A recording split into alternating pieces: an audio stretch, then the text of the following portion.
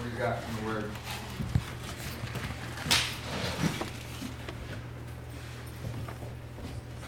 God, I pray now for Andrew. God, I pray for his mind and his mouth. God, for his heart.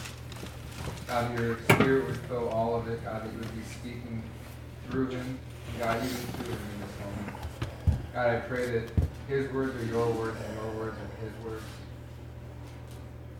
God, I pray that as we see you in the Scriptures, God, that you would convict us as hearers, God, that we wouldn't just be hearers, but we would be doers also. God, that you would, by your Spirit, move what we hear into our feet and in our lips, in our hands, God, that we would go and change this entire city by what we're about to experience, God. May we encounter you now.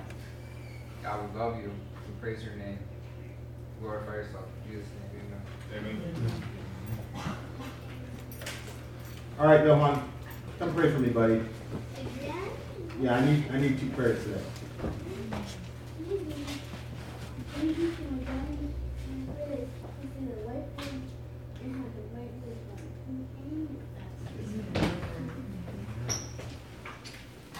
All right, now I'm ready to rock and roll.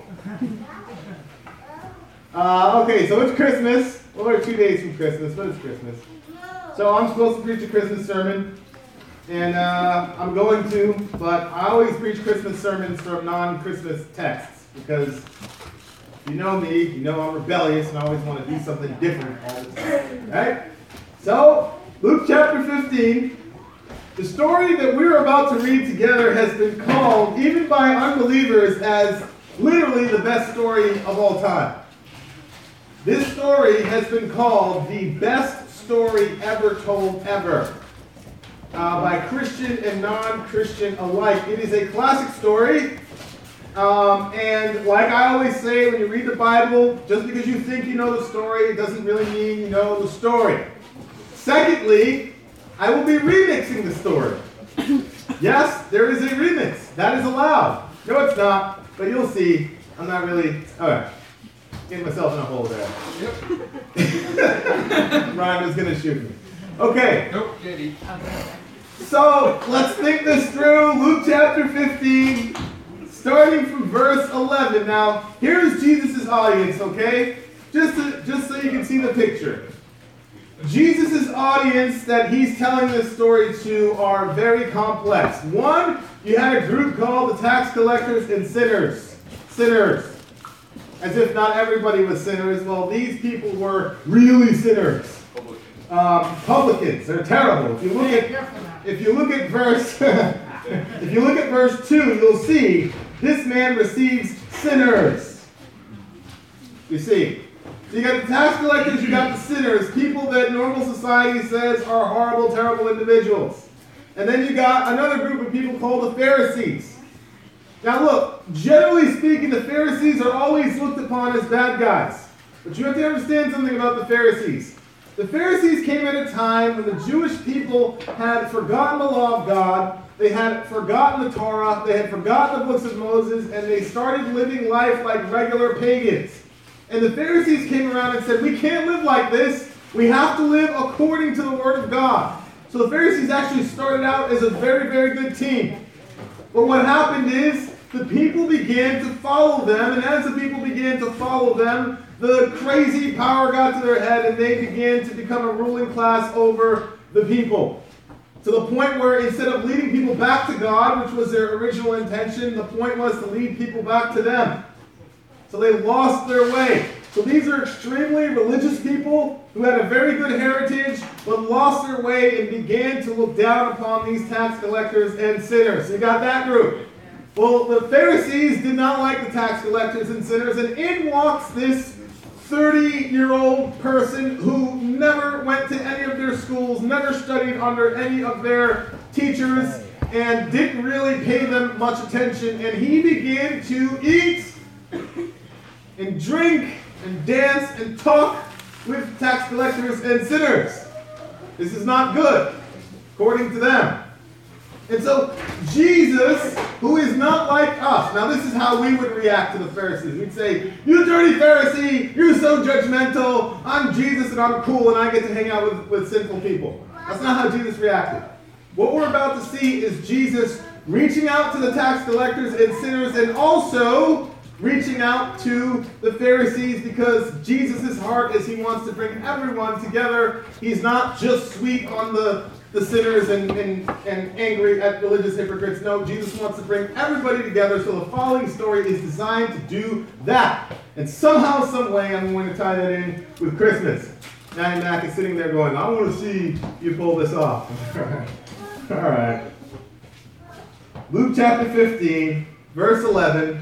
Now, most people in this group right now are on one of the other teams, okay? I know many of you. So I know generally what team you're on, whether you're on the good guy team or the bad guy team. Anyway, you're on a team, okay? Now listen. And he said, this is Jesus, there was a man who had 2 sons. And the younger of them said to his father, Father, give me the share of property that is coming to me.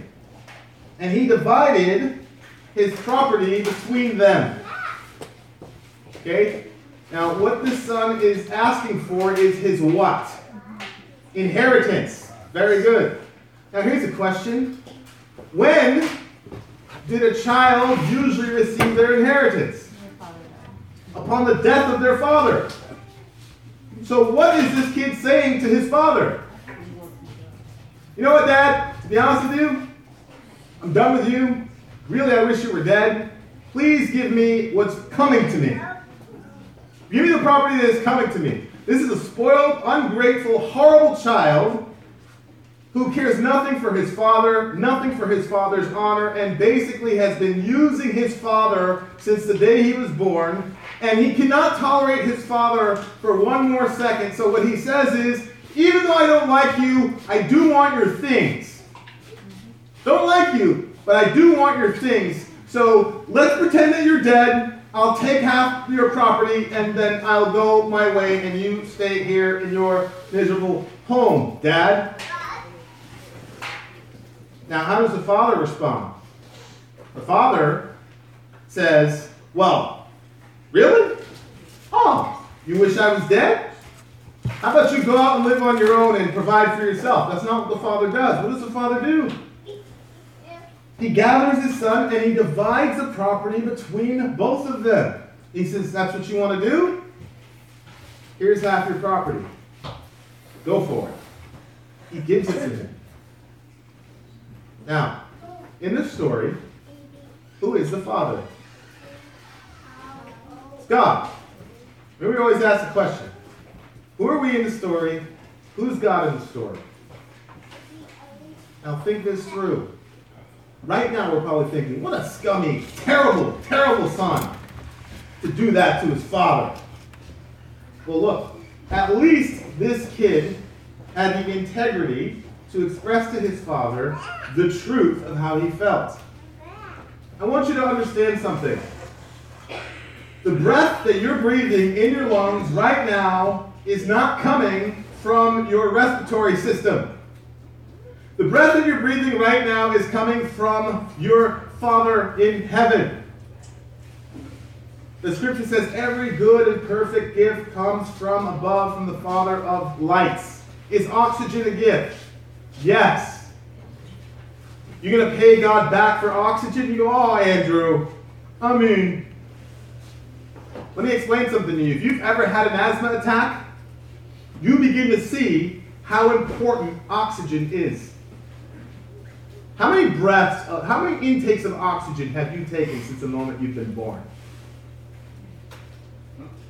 I'm not even talking about your house, your car, your apartment, your shelter, your food. I'm not even talking about all those other gifts. I'm talking about the most bare, basic gift that you have comes from God, the Father. And what have we given him? Many of us exist taking from God, and he doesn't ask for anything in repayment other than just plain love. That's it. You say, how do you know that? Well, what's the greatest commandment? You're supposed to what? Love the Lord your God. He says, I'm going to give you oxygen. I'm going to give you life. I'm going to give you friends. I'm going to give you family. Downtown Lewiston's in bad shape. I'm going to put cell 53 here and have people love you and serve you and have this guy go and sing a song and touch her. I'm going to give you all this stuff, and what do I want you to love me. That's what you need to do. That's how you repay me. And what do? We turn our backs on God. We use his gifts over and over again. And many of us would much rather that God was dead. I mean, literally, there are books. God is dead. There are philosophers. God is dead. This is the heart cry, unfortunately, but honestly, of the human soul, is we want God's things. We don't want him. We want him dead. Don't want to live under his rules. Don't want to live under his crazy, restrictive, terrible rules. But we do want his stuff.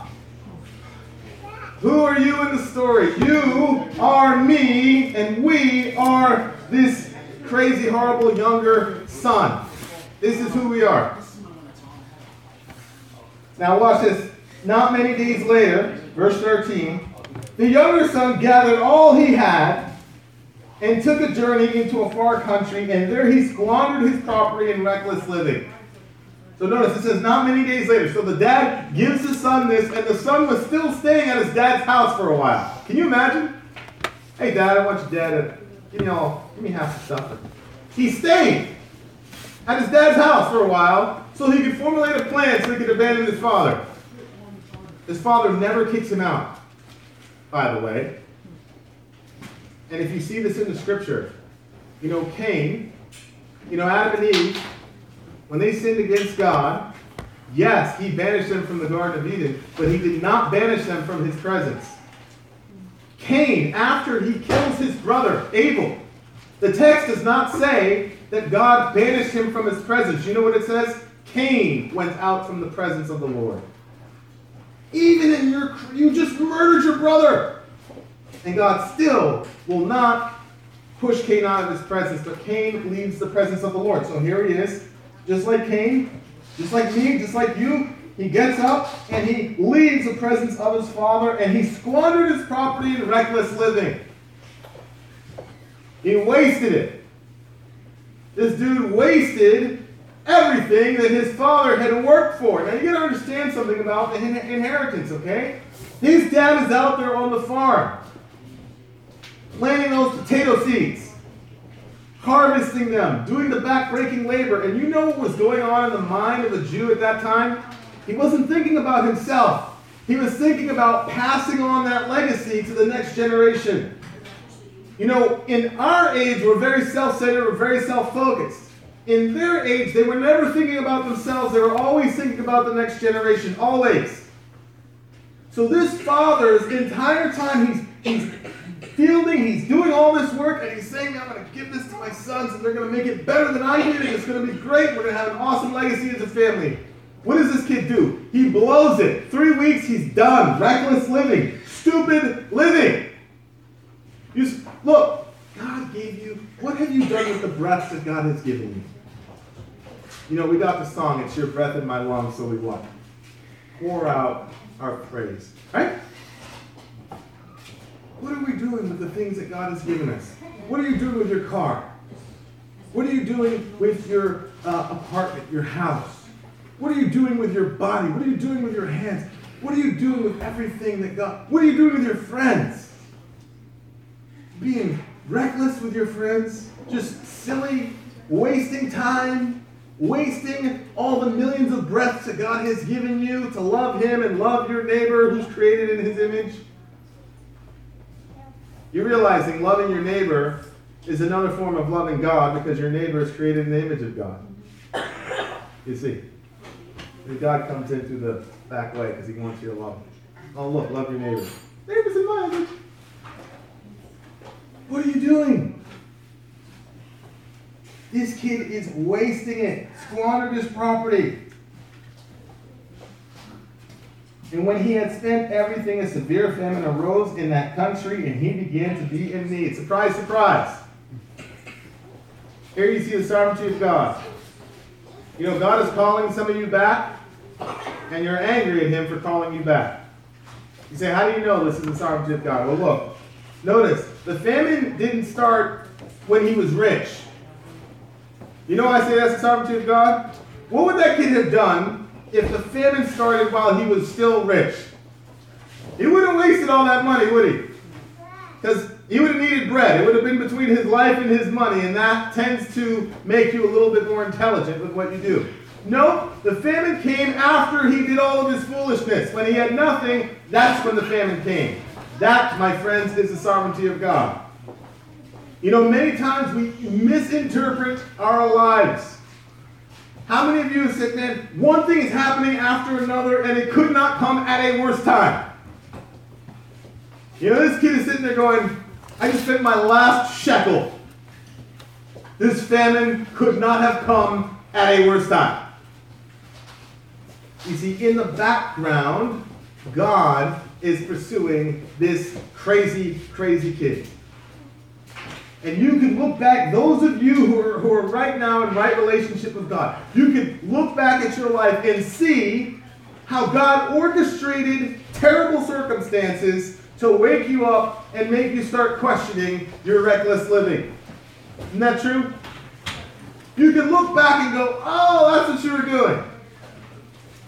And now you can go back and tell other people, hey, the reason that there's a famine after you spent your last shekel is because God wants to wake you up. So God is telling this kid, man, wake up now. How does this kid respond? Does this kid respond and say, man, I was crazy. I don't know what I was doing. Well, let's see. Verse 15. He went and hired himself out to one of the citizens of that country, who sent him into his fields to feed pigs. So his response is not to pray. His response at this point is not to say, I need to go back to my dad. No, he says, I'm going to solve this problem in my own power. This is where some of you are. Your life is in shambles. Everything is happening at the worst possible time. And you're not going to turn to God. You're going to go and fix it yourself. You're going to solve your own problem. And let me give you a fast forward in the storybook of your life. That's not going to work. You say, I've always fallen on my feet before. I've always landed on my feet before. One of these days you're not. You will cycle into this cycle of failure until you recognize that someone is trying to get your attention. But this kid is figuring out, I can do this on my own. I don't need dad. Now, what in the world would prevent this child from going back to his father's house? Number one, pride. Because he made this big deal about getting all his stuff and leaving. Pride. Pride will make you do some of the craziest things. Now think about this. At some level, isn't this noble? You're in trouble? Get a job. Some of you need to do this. You need to get a job. This is very, very basic. Get a job. Find employment. That's good. But he didn't read the situation properly. What he should have done was say, man, God, I completely ruined this. I dishonored my father. And I need to go back and repent to my dad. No. What he does is he goes with his own self-effort to solve the problem. And where does it land him? He is feeding pigs. Now, why is that significant? Pigs, to Jewish people, were the most unclean animal. The most unclean animal. As a matter of fact, in the Old Testament, when God wanted to insult people for turning their back on him, he says, a pig goes back in its slop. It's terrible. Terrible insult. It is a very unclean animal. And what is this kid doing? He is working in a field to feed pigs. He becomes the servant of pigs. At first, he was a child of a guy who had property, who was loved and cared for, and now what is he reduced to? He is reduced to feeding pigs. Why? What is God trying to accomplish? What we said earlier was what was keeping this man away from his father? Pride. So what does God do? He sets him up with a guy who has him feeding the nastiest animals of all time. What's he trying to do? Break his pride. I know people personally who literally have left the planet Earth due to their pride. If you don't believe me, pride will kill you. It will kill you. Why else would this kid feed these pigs and not go back to his father? Here's the second reason. Fear. He is afraid of how his dad is going to treat him when he comes back. You know what one of the biggest fears in the human soul is? Rejection. He is scared to death that if he goes back to his father is going to say, no way, man. You took too many turns. You've done this too many times. Now you've wasted everything that I worked for. No way. We're done. And he'd rather feed pigs and deal with that fear. You know, we talk a lot about the fear of God. There is a good fear of God and a bad fear of God. A good fear of God is the type of fear that you have when there's like a horrible house fire. And on the one hand, you're mesmerized by the fire. But on the other hand, you know the fire is destructive. But on the other hand, you can't stop looking away. That's that respect for some supernatural power, but at the same time, you are mesmerized, spellbound by it. There's this other fear, though, that doesn't come from God, but actually comes from Satan. The right, good fear of God will actually bring you closer to God. The bad fear of God keeps you away. This kid is afraid. He won't go. He's feeding pigs. Look at verse 16. And he was longing to be fed with the pods that the pigs ate, but no one gave him anything. You know, in his dad's house, things weren't like that. You know, if he's hungry, he'd go make himself a sandwich. He could take care of himself at his dad's house. Not so here. He is being treated as less than an animal. Not only less than an animal, less than the filthiest animal. Now at this point, remember Jesus' audience. Jesus' audience is saying, well, the Pharisees are saying, that's what he deserves, isn't it? You broke the rules, you dishonored your father, and now God has struck you, and he's going to destroy your life, and now you're less than a pig, and that's what you deserve. There are people in your life that are like that. What are the tax collectors saying? What are the sinners saying? The sinners are saying, man, I know that feeling. Man, I know what it feels like to be treated as less than a pig, less than a human being. This is man's inhumanity to man. That you would see a kid starving, emaciated, losing weight, and you won't even give him the pods, the slop from a pig. You have zero compassion. See, the tax collectors and the sinners understood this. They understood what it was like. And so did the Pharisees, because they were on the other side. And many times, when you're in that situation, even if you've done the wrong thing and you've messed up and you've done terrible things, you begin to believe, well, this is what I deserve. I deserve less than pig slop. I deserve this.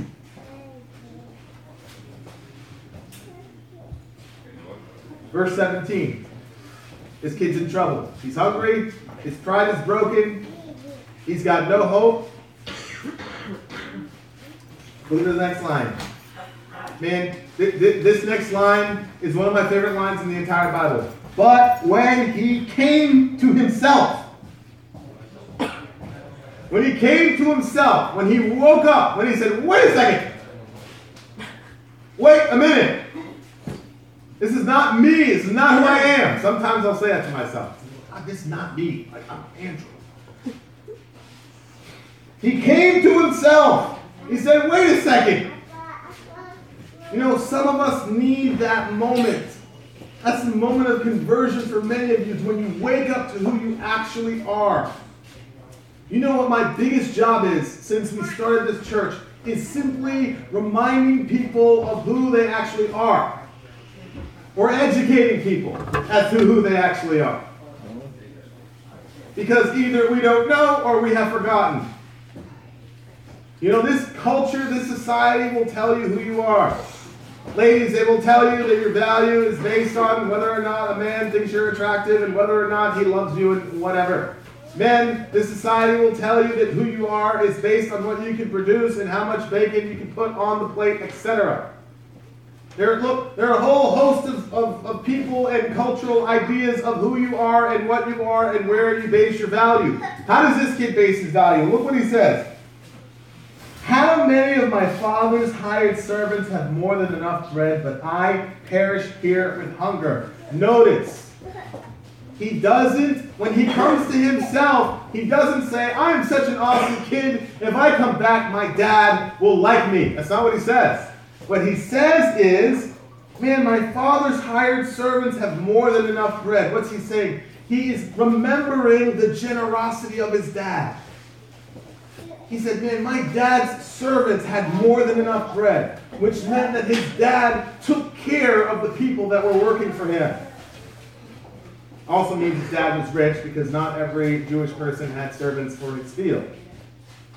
He said, man, my dad was a generous landowner. He was a generous boss. I know what I'll do. I will arise and go to my father, and I will say to him, Father, I have sinned against heaven and before you. Now, when he says, I have sinned against heaven, remember, the Jews did not like using the name of the Lord in vain, so they came up with multiple different ways to refer to God, and one of them was heaven.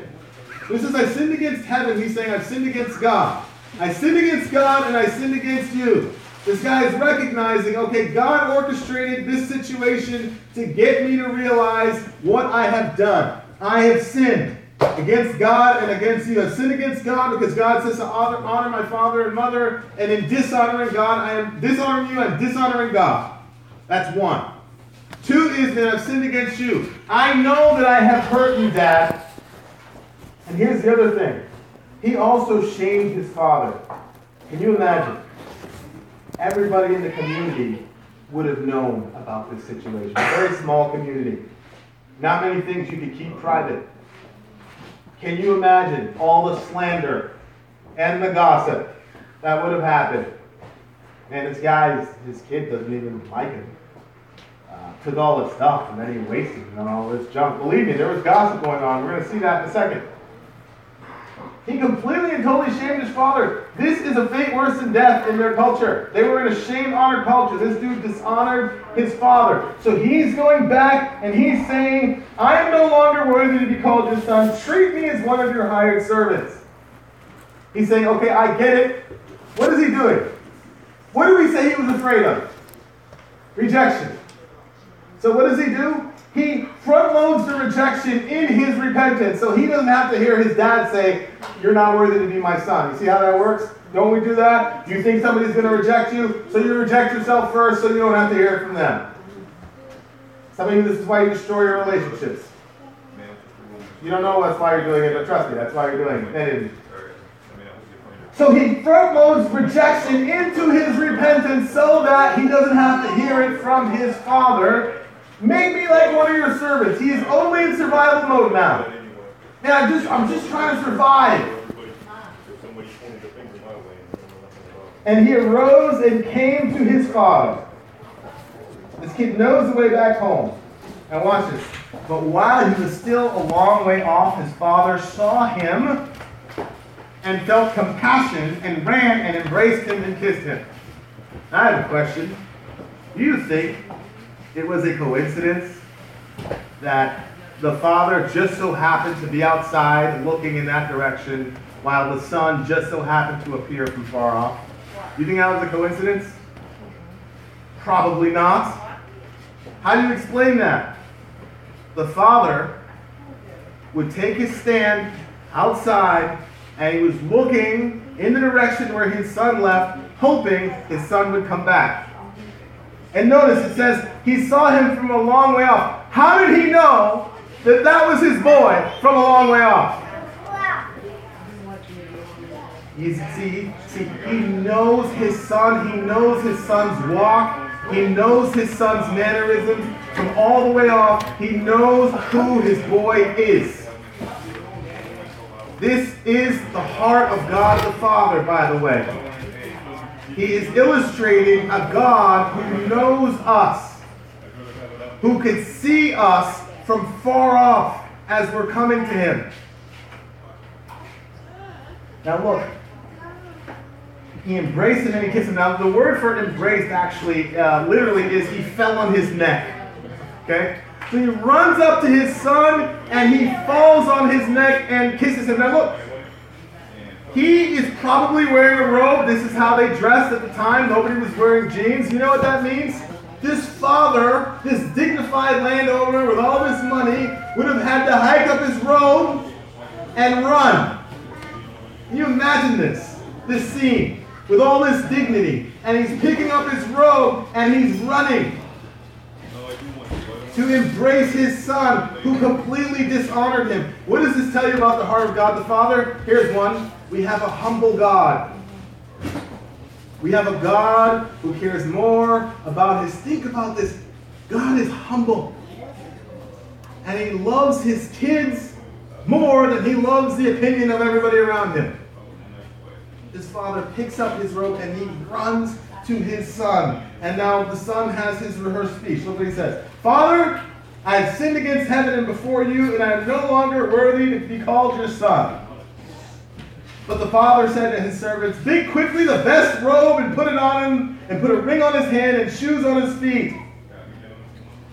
Notice, the son was not able to finish his statement.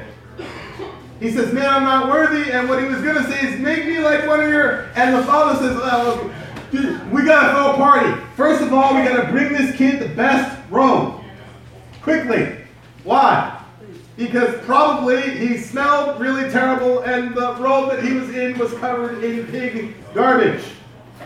And so God, the father says, no son of mine is going to be walking around in that. You know, it's like my friends, you know, in the hood, you know, in New York City. We'd be living in the projects. The projects are places where very poor people are.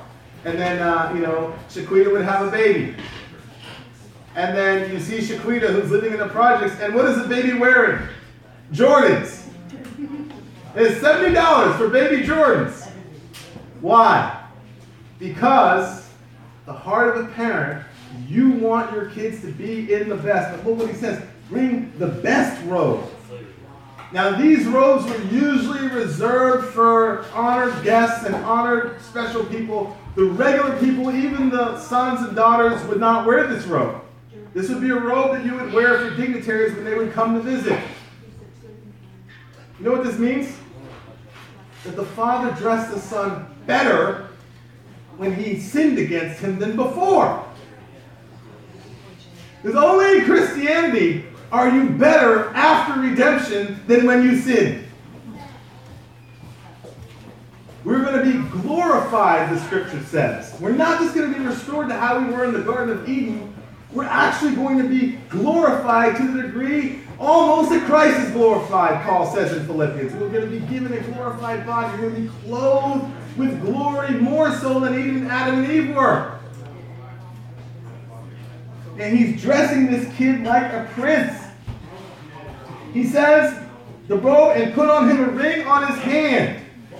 Now the ring at that time was also symbolic of the very authority of the father. You would write a letter, you have a wax, and then you stick the ring in there, and the ring functioned as your signature. You know what that means? The father's saying, enough about this thing where you're just going to be one of my servants. I'm going to give you authority as if you were me. I'm going to have you rule this little farm with me. We're going to do this together. Yeah, I'm going to dress you in the best robe. I'm going to put that ring on your finger and want him to say sandals on your feet.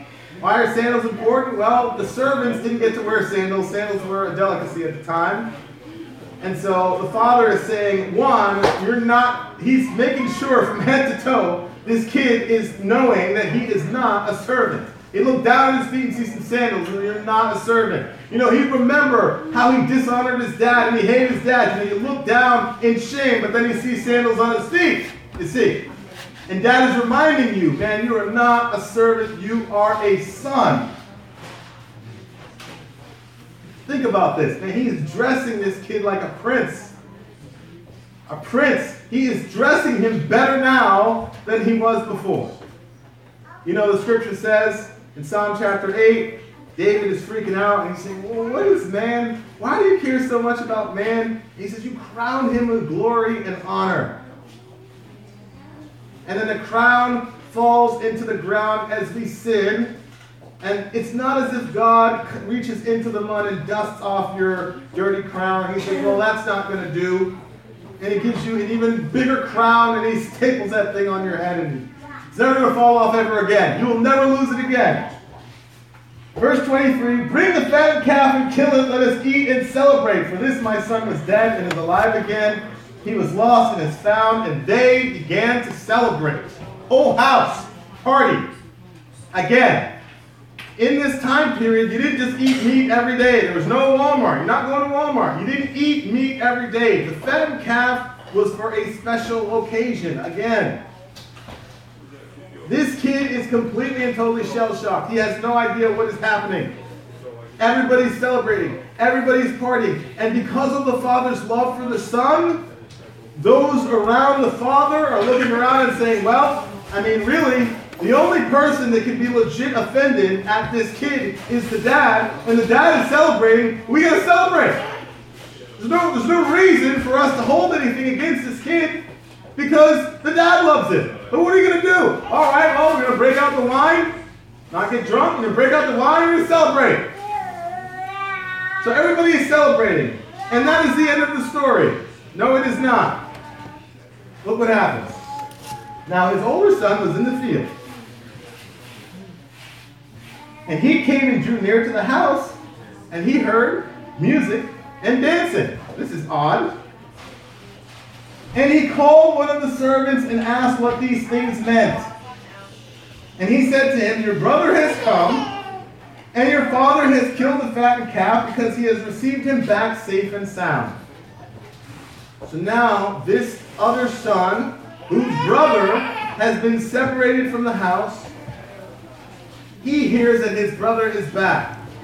Now, how should this brother respond? Well, primarily he should be happy because that's his brother. You should be happy for your brother that he came back alive, safe and sound. And I got a friend, his brother's in trouble, his brother's not in spiritual health, he's praying for him all the time. We talked about, man, you're going to baptize your brother one day. I said, what's that going to be like? He said, man, I'd lose it. That's good. That's how a brother is supposed to be. Well, that's not this kid's reaction. Look how he responds. Verse 28. But he was angry and refused to go in.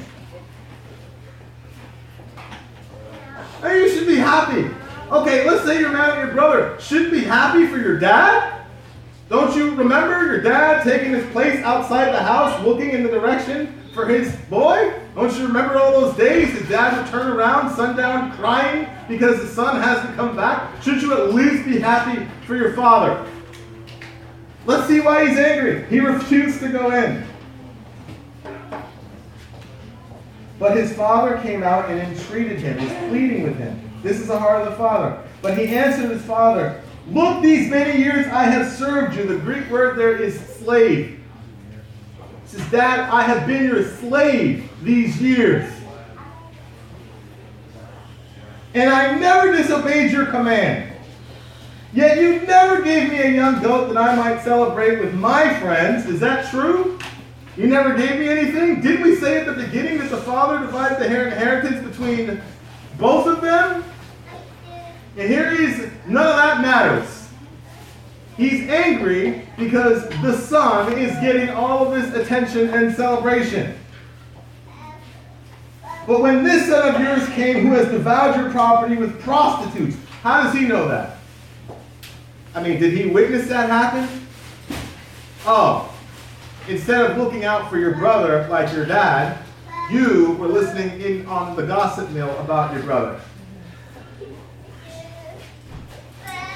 Instead of pursuing your brother, you were just gossiping about your brother. You didn't really care much about him. You don't know definitively that he was spending his money on prostitutes. It very well could have been. But what is your obligation as a brother? Should you not then have tried to find him if your brother was in such trouble? No, you're angry now that your brother has returned. And he said to him, son, you're always with me, and all that is mine is yours. Look, you didn't waste your inheritance, you still have it. And the only thing that I have left is yours, because your brother's inheritance is gone. So literally speaking, he's telling him the truth. Everything that I have belongs to you. What are you angry about? But listen, it was fitting. The Greek says it was necessary. We had to. This is a law. We had to celebrate and be glad. For this your brother was dead and is alive. He is lost and he's found. Don't you know there's laws in heaven, you know? And one of God's rules is when somebody comes back home, everything has to stop and we have to celebrate. That's what it says. It's necessary that we celebrate. That's the rule in heaven. Maybe you didn't know that. You go, oh, Andrew, you're being all quirky. Don't you realize in the Old Testament there were laws about feasts? God made it a law that people had to party and have feasts and celebrate. You've got to party. You have to. So he said, man, if we're going to party about anything, we're going to party about this. This is necessary. This is a rule in heaven. You got to celebrate. Now look, how does the brother respond? We are not told. We're not told how the brother responds. All we're left with is the father's plea to the older brother. Notice what the son says in verse 30. When this son of yours came, this son of yours, you guys are like on the same team. I'm like doing my own thing with my friends. Me and my friends, and then it's you and your son. You know what that means? That means this kid doesn't like his father just as much as the younger one didn't like his father at the beginning of the story. He hates his dad just as much. His perception of his father is that he is a stingy slave driver. Remember, the younger son said, my dad is a generous boss. Remember that? He said, my dad gives bread to even the servants. This kid is saying, you're a stingy slave driver. See the difference? Your perception of who God is will dictate to you how you engage him. If you think that doing good things for people is your obligation as a good and dutiful slave, and that God is sitting there just driving you into the ground, you're going to resent him even as you're serving him. Where do we find the older brother? In the field. What? Working. Be careful. And we do a lot of good works in this community. I praise God for it. But be careful that you're not always in the field working, slaving, because your resentment towards your father will begin to build. Make sure that you don't let anybody project onto you obligations of slavery. Don't do that. You say, where's the remix and how did this work with Christmas? Well, a parable is a story that doesn't always necessarily carry with it the exact details, okay, of how things go. Let me give you an example. The scripture says that we are adopted. If we were to remix the story, we would not start off as a younger brother. We would start off as one of the servants. And we stole half of the father's money. And in the night, we ran off to a far country. And the police came after us. And we hid. And we hid. And finally, the son said, you know, I really love that servant. I really did. I'm going to go and find him myself. Now, the older brother in this story loves you. Even though you stole it. Even though you've robbed and you left in the dead of night. Even though you hate his father, this son loves you. And he said, I'm going to go find you. So he goes looking for you. And you see him. And he's calling your name. Matt, Tex, Heather. You know what you did? You went behind him and you put 3 bullets in him and he dies. But in doing so, the cops find you and they bring you to the father. And the chief pulls your dad aside, and you see the dad's face drop, and you see him bawling, crying for the son. And the chief says, this is the murder. And they shove you. And when you see the brokenness of that father, because you killed his son, you begin to say you're sorry. And the father goes into the house, and he comes back, with this robe, and he comes back with shoes, and he said, you put these on. These belong to my son. You wear them. And he brings you into a room. Because in his house there's lots of rooms. He said, I want you to stay in this room. Why? It's my son's room. The son you killed. I want you to stay in his room.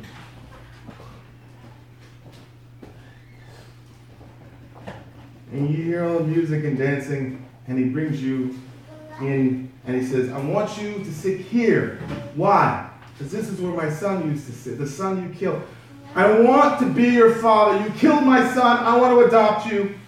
You're in my son's robe. You're wearing my son's shoes. You got my son's ring. You sleep in his bed. I want you to be my son. All charges dropped. What's Christmas?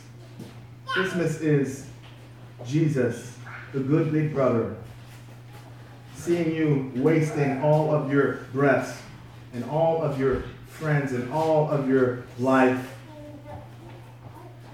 And his impulse is not to stay in the gossip mill. His impulse is to come down. That's Christmas. Jesus coming down to look for you. But in doing so, he died. And the Father's reaction is, that's worth it. And now the Father clothes you with the very robes of Jesus Christ. We got to celebrate, though, because that's the rule in heaven. He brought you back home. And you say, Dad? Call you Dad? Yeah, you call me Dad. How can we celebrate? I just killed your favorite son. He says, sit down. The Father says, all right, it's time to eat.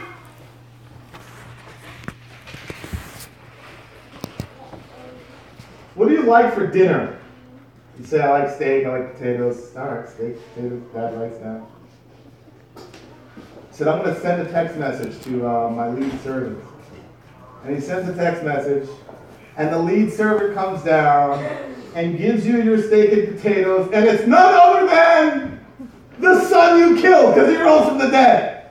Now we're partying. This is Christmas. Everybody comes home. Everybody is welcome. And man, that father and that son envelop you in a hug that makes you feel like you are going to die. They're squeezing you tightly. He said, I was waiting. I was leaning over the edge of heaven for years for you. For years. Watching. And I saw you when they brought you to me. This is Christmas. I'm praying right now that there's a party in heaven, that some of you would wake up to yourself. You're not a slave. You're a son. You got sandals on your feet. You got a ring on your finger. You got a robe. You're a prince. You're a princess. Believe it. Believe the gospel. Jesus is alive. Let's pray. Lord Jesus, thank you so much for your love. Thank you so much, God, for your crazy love to religious, hypocritical sinners and other sinners and all of us, God. And we roll around in the dirt. We don't realize the gift that you are and that you have been to us, God. I pray that you would drill the gospel into us, God. God, I pray there would never, ever be a homeless person in Lewiston ever again. We find our place at the table. In Jesus' name, amen. Amen. Thank you for listening to this resource from Cell 53, proclaiming the kingdom of God for the sake of the city. For more resources, visit cell53.com.